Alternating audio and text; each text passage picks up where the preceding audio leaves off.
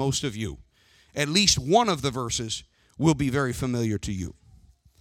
And it is John chapter 3, and beginning with verse 16.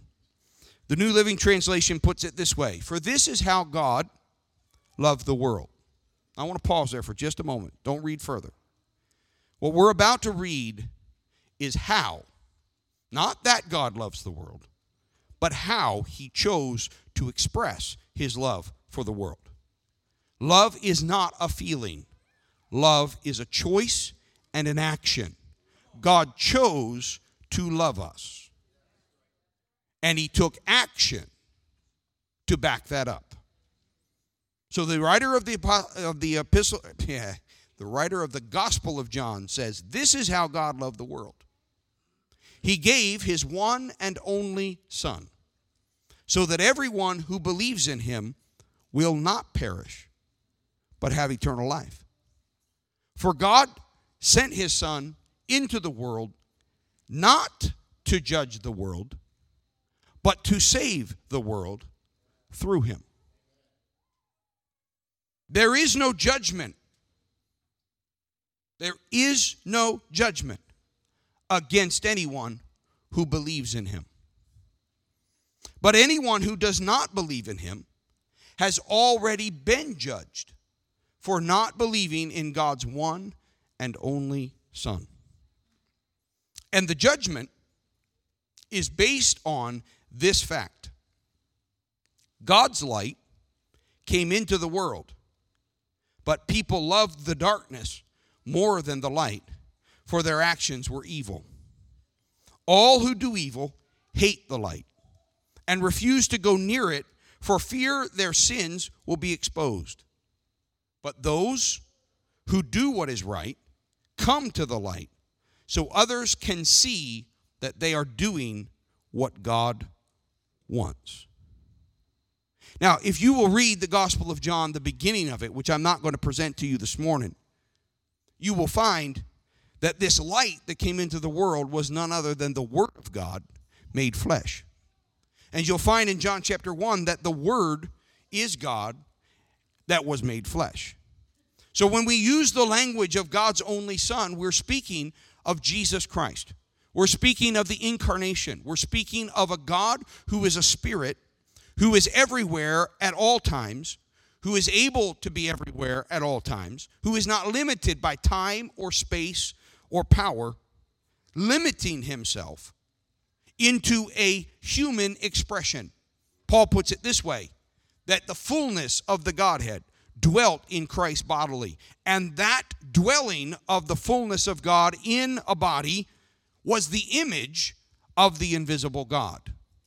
It is this being, Jesus Christ, God himself in the flesh. That's why the angel said, you must call his name Emmanuel, which being interpreted is God with us. This is not some portion of God. Paul says the fullness of God dwelt in Christ bodily. This is not some part of God. No, the fullness of the Godhead dwelt in Christ bodily. And we come to know him. We are able to see God through him. This is why Jesus said, no man comes to the Father, no one comes to God except through me, because I am the way, I am the truth, and I am the life. And the disciples, like you and I, struggle. How can this God, who is everywhere and not limited by time and space and power, how can he then become one of us and enter this world and be present in this earth and be in time and space and limited in power? How can this be? And so they said, we really, Jesus, we like you, but we'd really like to see the Father. We kind of want to see the head honcho. We want to see the boss. Take me to your leader kind of moment. And Jesus was a little frustrated. You can go read it in John chapter 14. He's a little frustrated because he said, Philip, have I been so long time with you, and yet do you not know who I am? When you have seen me, when you have seen this Jesus, when you have seen the Word made flesh, when you have seen God incarnate, when you have seen God with us, when you have seen me, you have seen the Father. So why are you asking me to see something that in fact I am the visible of the invisible? So when we read in John chapter 3 that God loved the world by sending his only son, I need you to correct within your mind the idea that he sent another person. I need you to understand that he didn't send another person, but rather he came himself in another expression. Instead of being a spirit that moves around with no limitations, he became a human. Instead of being a God who has no limits in power, he became a baby in the womb of a woman. Instead of being a God who has absolutely all power in heaven and in earth and can know everything, Jesus Christ, God, became a human being. He humbled himself, as Paul says in Philippians. He descended from his glory. He did not hold on to his divinity, but rather he descended down. He took upon himself humanity, and he was made in the likeness of us humans. And then he humbled himself further, and he made himself obedient unto the death of the cross. This is the God who loves you. This is how God loved the world. Now, here's the part where we get into trouble. How many of you realize that you really love this life? All right, some of you are asleep this morning. I'm going to ask it again so you can wake up. How many of you realize that you really love this life? We do. I'm going to pick on Brother Keith this morning. Brother Keith's in his mid-60s. Brother Keith's body is just beat up. I guarantee you there's not a day that he doesn't wake up that something isn't hurting. And even beyond it hurting, something's not going right. Some body part's not doing what it's supposed to do. He's been poked and prodded. He's received a new heart, for which we're very thankful. And now he's facing cancer. Brother Keith has no interest in dying. You would think with all of that, knowing what he knows about where he's going when this life ends, he'd be like, punch my ticket, Lord. Let's go. Now, I'm not here to condemn Brother Keith. I'm here to use him as an example. He can yell at me later. He and Brian can gang up on me since I picked on Brian earlier. I only spoke the truth. I'm not sure if I spoke it in love, but I did speak the truth. I'll have to think on that and pray on that. But I did speak the truth. He doesn't want to die. You know why? Because we love this life. Let me come down the pew. That's my father. For all of you that are visitors with us, this is my father. There's a church here because my mom and my dad had enough gumption and faith in God to do some crazy things and start a church. I wonder when Dad's finally going to say, okay, Lord, I'm ready to go. Because in his 60s, when we talked about his 80s, he talked about like that was going to be when it was time to go. Now he's in his 80s and he's not ready to go. Closer, but not quite. Right? You getting my point? I don't care where you're at. It's not just the young. It's not just the healthy. It's not just those that have life in front of them. I used to, as a kid, worry about this.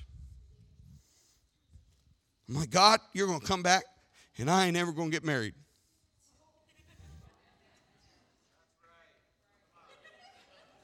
I worried about it.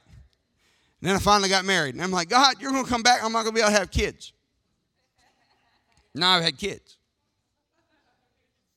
Now I'm counting down the years that my kids move out, and I'm like, God, don't come back until I can go back and enjoy a few more years with my wife without all them. Because as they move out, oh, folks, I mean, I got a retirement just going out every single month, just going in the toilet because it goes through them, but it just goes in the toilet. Feeding them is just crazy. So, Lord, give me time. Give me time with my wife when they're all gone. It's just the two of us, and we can have our house back.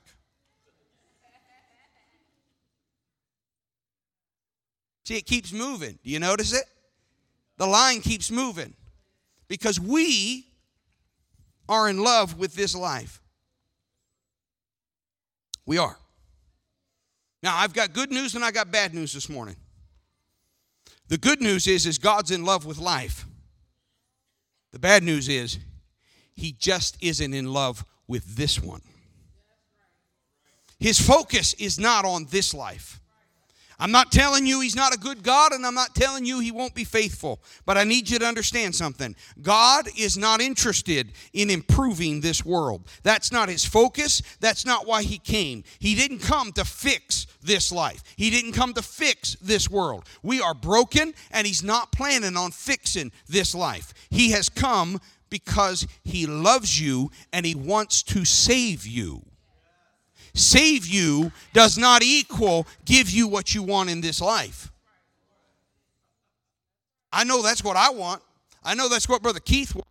I know that's what my dad wants. I know that's what all of you want, whether you admit it or not.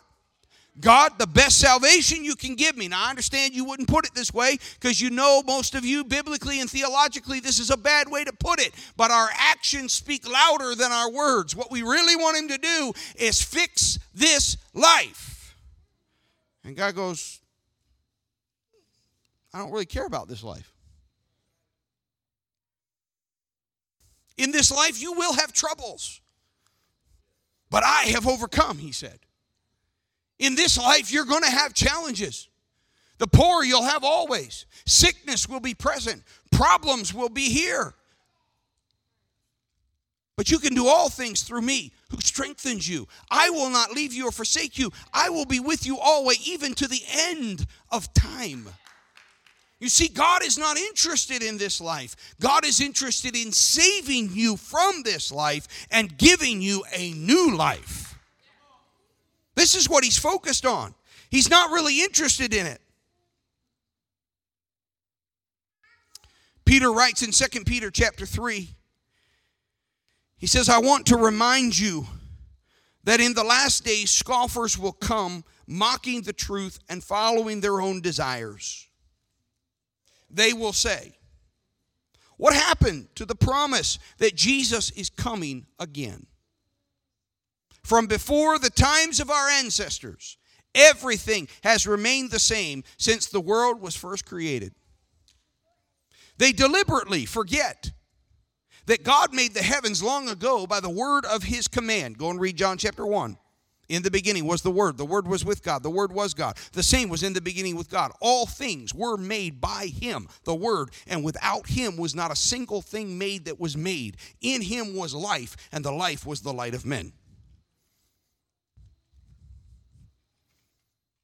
God, by the power of the word of his command, and he brought the earth out from the water and surrounded it with water.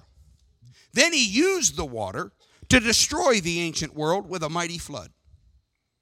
And by the same word, the present heavens and earth have been stored up for fire.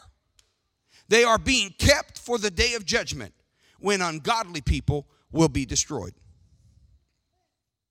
Wait a minute, I thought God loved the world. I thought he sent his son so that we would not be judged. The key word there is ungodly people. Here's the problem. If we wed ourselves to this world, it will make us ungodly. You cannot hold on to this life. You cannot hold on to the things of this world.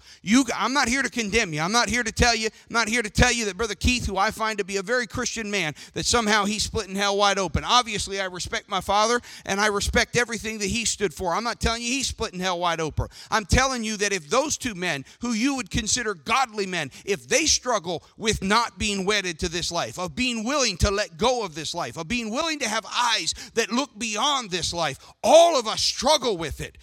I'm not here to condemn you if you struggle with it. I struggle with it. But I'm here this morning to tell you that God's purpose for you is not found in this life. It is found in the life to come. everything he does in this life has very firmly in place the knowledge that this world is being stored up to be destroyed by fire. There's not a thing in this life that's going to escape that fire except those he saves. I don't find in the scriptures that he came to save the trees, or came to save the earth, or came to save all of these other elements. He came to save the lost. He came to save human beings, because God has stored this world and stored the heavens and the earth up for fire. He's going to destroy them. God is not focused on this life. He's focused on the life to come. That doesn't mean he's not with you. That doesn't mean he's not walking with you. That doesn't mean that he's not faithful to you in this life. But you've got to understand he's not focused on this life. So you can understand when he walks in and he says to Peter, hey, Peter, follow me. Peter had a fishing business. He had boats and workers. Well, Lord, I got to take care of my business. Jesus didn't seem to care about that, did he? He's like, follow me, Peter, and I'll make you fishers of men. He comes to Matthew, the tax collector. He says, hey, Matthew, follow me. Matthew's like, I got to collect taxes. I got these tables full of money. Soldiers that obey my command. I have things to do. Jesus said, follow me. A young man comes to him and says, Lord, I want to follow you, but now this is Jesus. This is pretty harsh. He said, I'd like to follow you, but my father just died. And so I need to go and bury him first, and then I'll come follow you. And Jesus looked at him and says, let the dead bury the dead. Come follow me. Okay, I understand. This isn't the warm, cushy Jesus that we normally talk about. This is not the fluffy Jesus. This one's got muscle to it. This one's a little rude. Let the dead bury the dead? How are the dead going to bury the dead? Jesus basically said his body doesn't matter. You following me matters more. He got another passage. He says, anyone who does not hate, who does not value me more than father, mother, brother, sister, houses, lands, is not worthy to be my disciple. See, there's a trend here going on. I'm not here to condemn anybody with the struggle, but there's a trend going on. Jesus is clearly not valuing this life the way I value it. He's clearly not valuing my experiences in this life the way I value them. You see, I want creature comforts, Brother Keith. I don't like to be sick. I want to be well.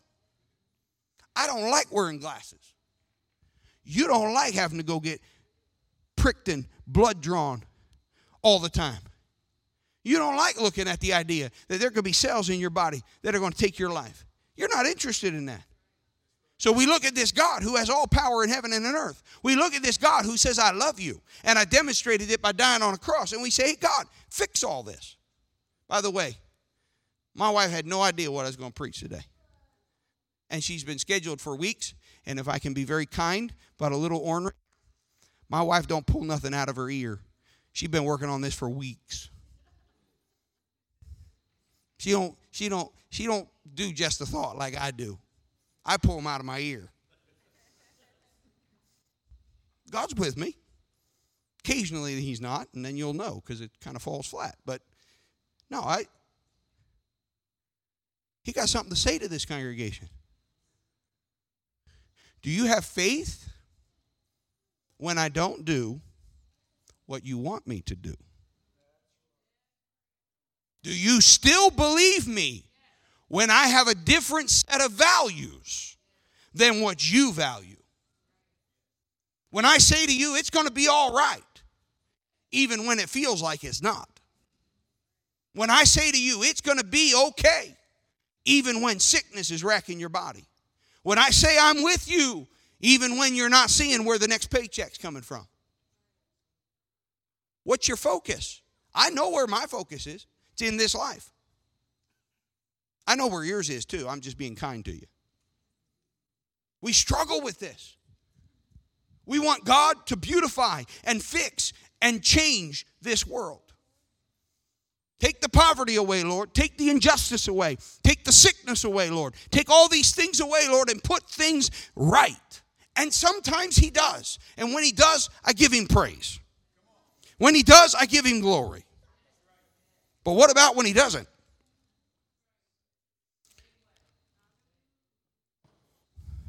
Peter goes on in verse number 9.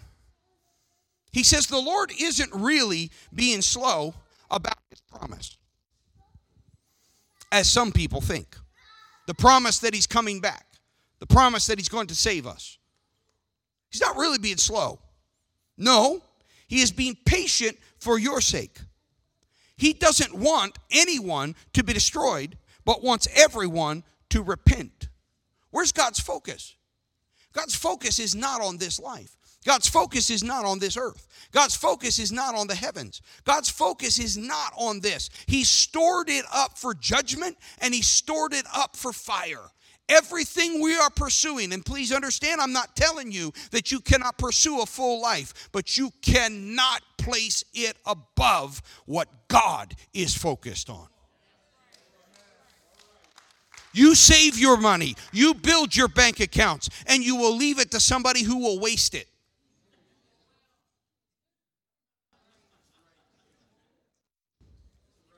And I'm not just talking to Brother Brian right now.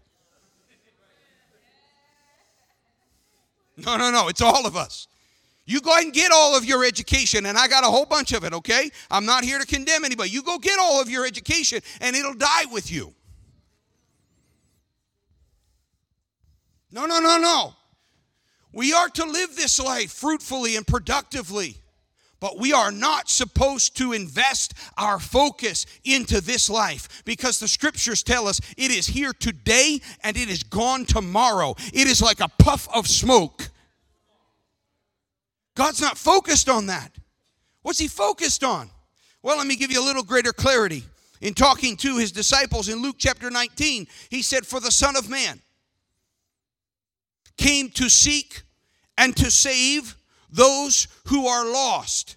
God's focus is not on this life. God's focus is not on our well-being in this life. God's focus is not on our wealth in this life. God's focus is on us making it to the next world. It's on us being saved from this world. And 2 Peter chapter 3 and verse 15, Peter ends it when he says, and remember, our Lord's patience gives people time to be saved. This morning I need you to hear me that God's focus is not on this life. God's focus is on saving you from this life. In this life you have troubles. In this life you are broken. In this life you are a sinner. No matter how much you try to do good, sin is present with you. No matter how many times you avoid wrong, wrong is present with you. Every time you go to do good, sin comes up. Every time you try to avoid evil, you do it anyway. This is the broken life. This is your body breaking down.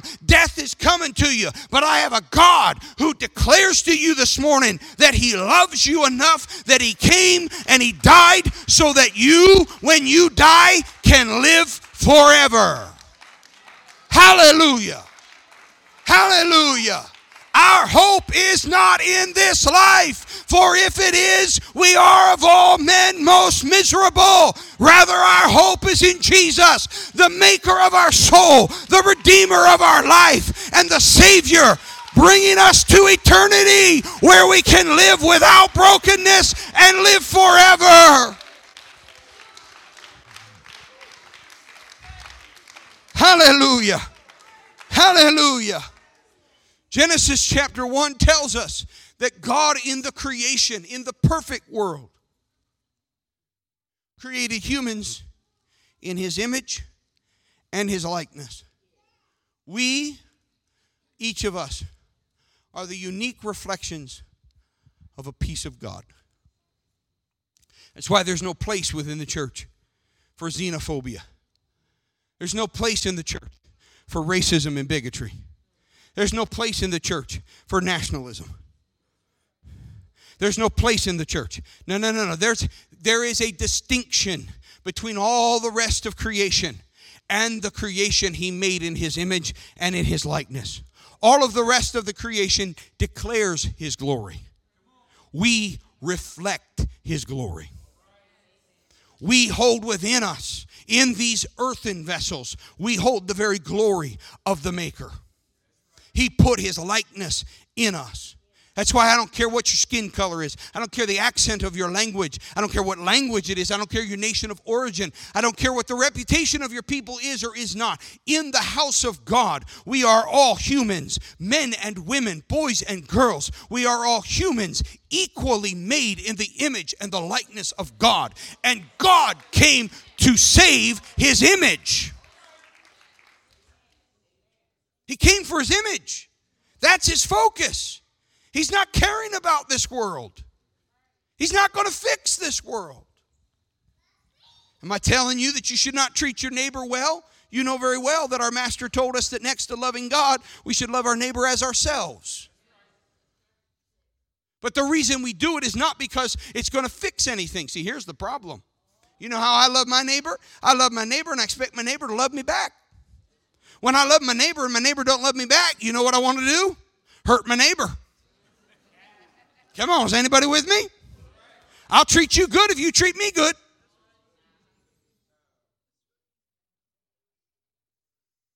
Don't be giving me them looks, you. All the gas you can give me, any looks you want. I don't even know what your looks mean. But the rest of you, I know what your looks mean. I go to church here all the time. Oh yeah, I don't really care how your brother or your sister treated you. I don't really care if they were Christian or not. Because what you do is not about them. It's about Him.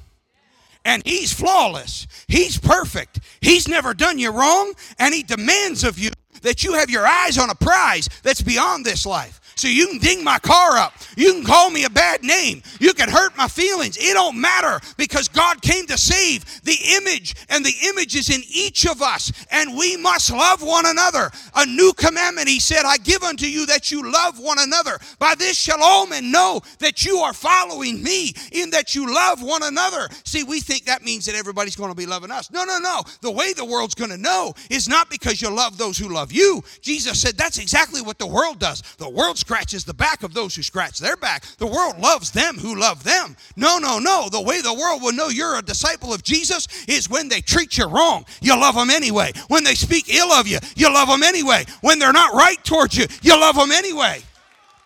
Oh no, that takes some difference. That's otherworldly. That doesn't operate the way this world works. This world, you scratch my back, I'll scratch yours. And if you hurt me, I'll hurt you back. But you see, Jesus did not come to save this world. He's not trying to fix everything. So there are going to be times that He's going to leave some people with some brokenness just to see whether I'm going to love them or not. He's going to leave some of you be a pill just to see whether I'm going to love you or not. He's going to leave me a pill just to see if you love me or not. I'm not trying to go around, but you know what? If Brother Brian gets a real attitude and goes home and says, Sister Lynn, I can't believe Brother Steve said that about me being tighter than a bark on a tree. I'm just so offended by that. I cannot believe it. Now, I didn't intentionally do that to try to get Brother. It just comes out of me, okay? I just look and I'm talking about the offering. I look at him. I know he's very frugal. He's very careful with his money. He's wise. And it just came out. And half the time when those stuff come out, I go, oh, man, why did I do that? Because that probably wasn't very smart. That probably wasn't very wise. But then I don't spend too much time on it. Because the moments when that happens, I go, well, I guess we'll find out whether Brother Brian loves Jesus or not. Now, in that moment, he don't need to love me. He don't need to love me. He can be irritated as everything. You think you all don't irritate me? I'm already in enough trouble. I won't go any further, but trust me. No, when you love Jesus, you love your brother or your sister because you love Jesus. You may not love them in the moment, but you're going to go ahead and love them because you love Him.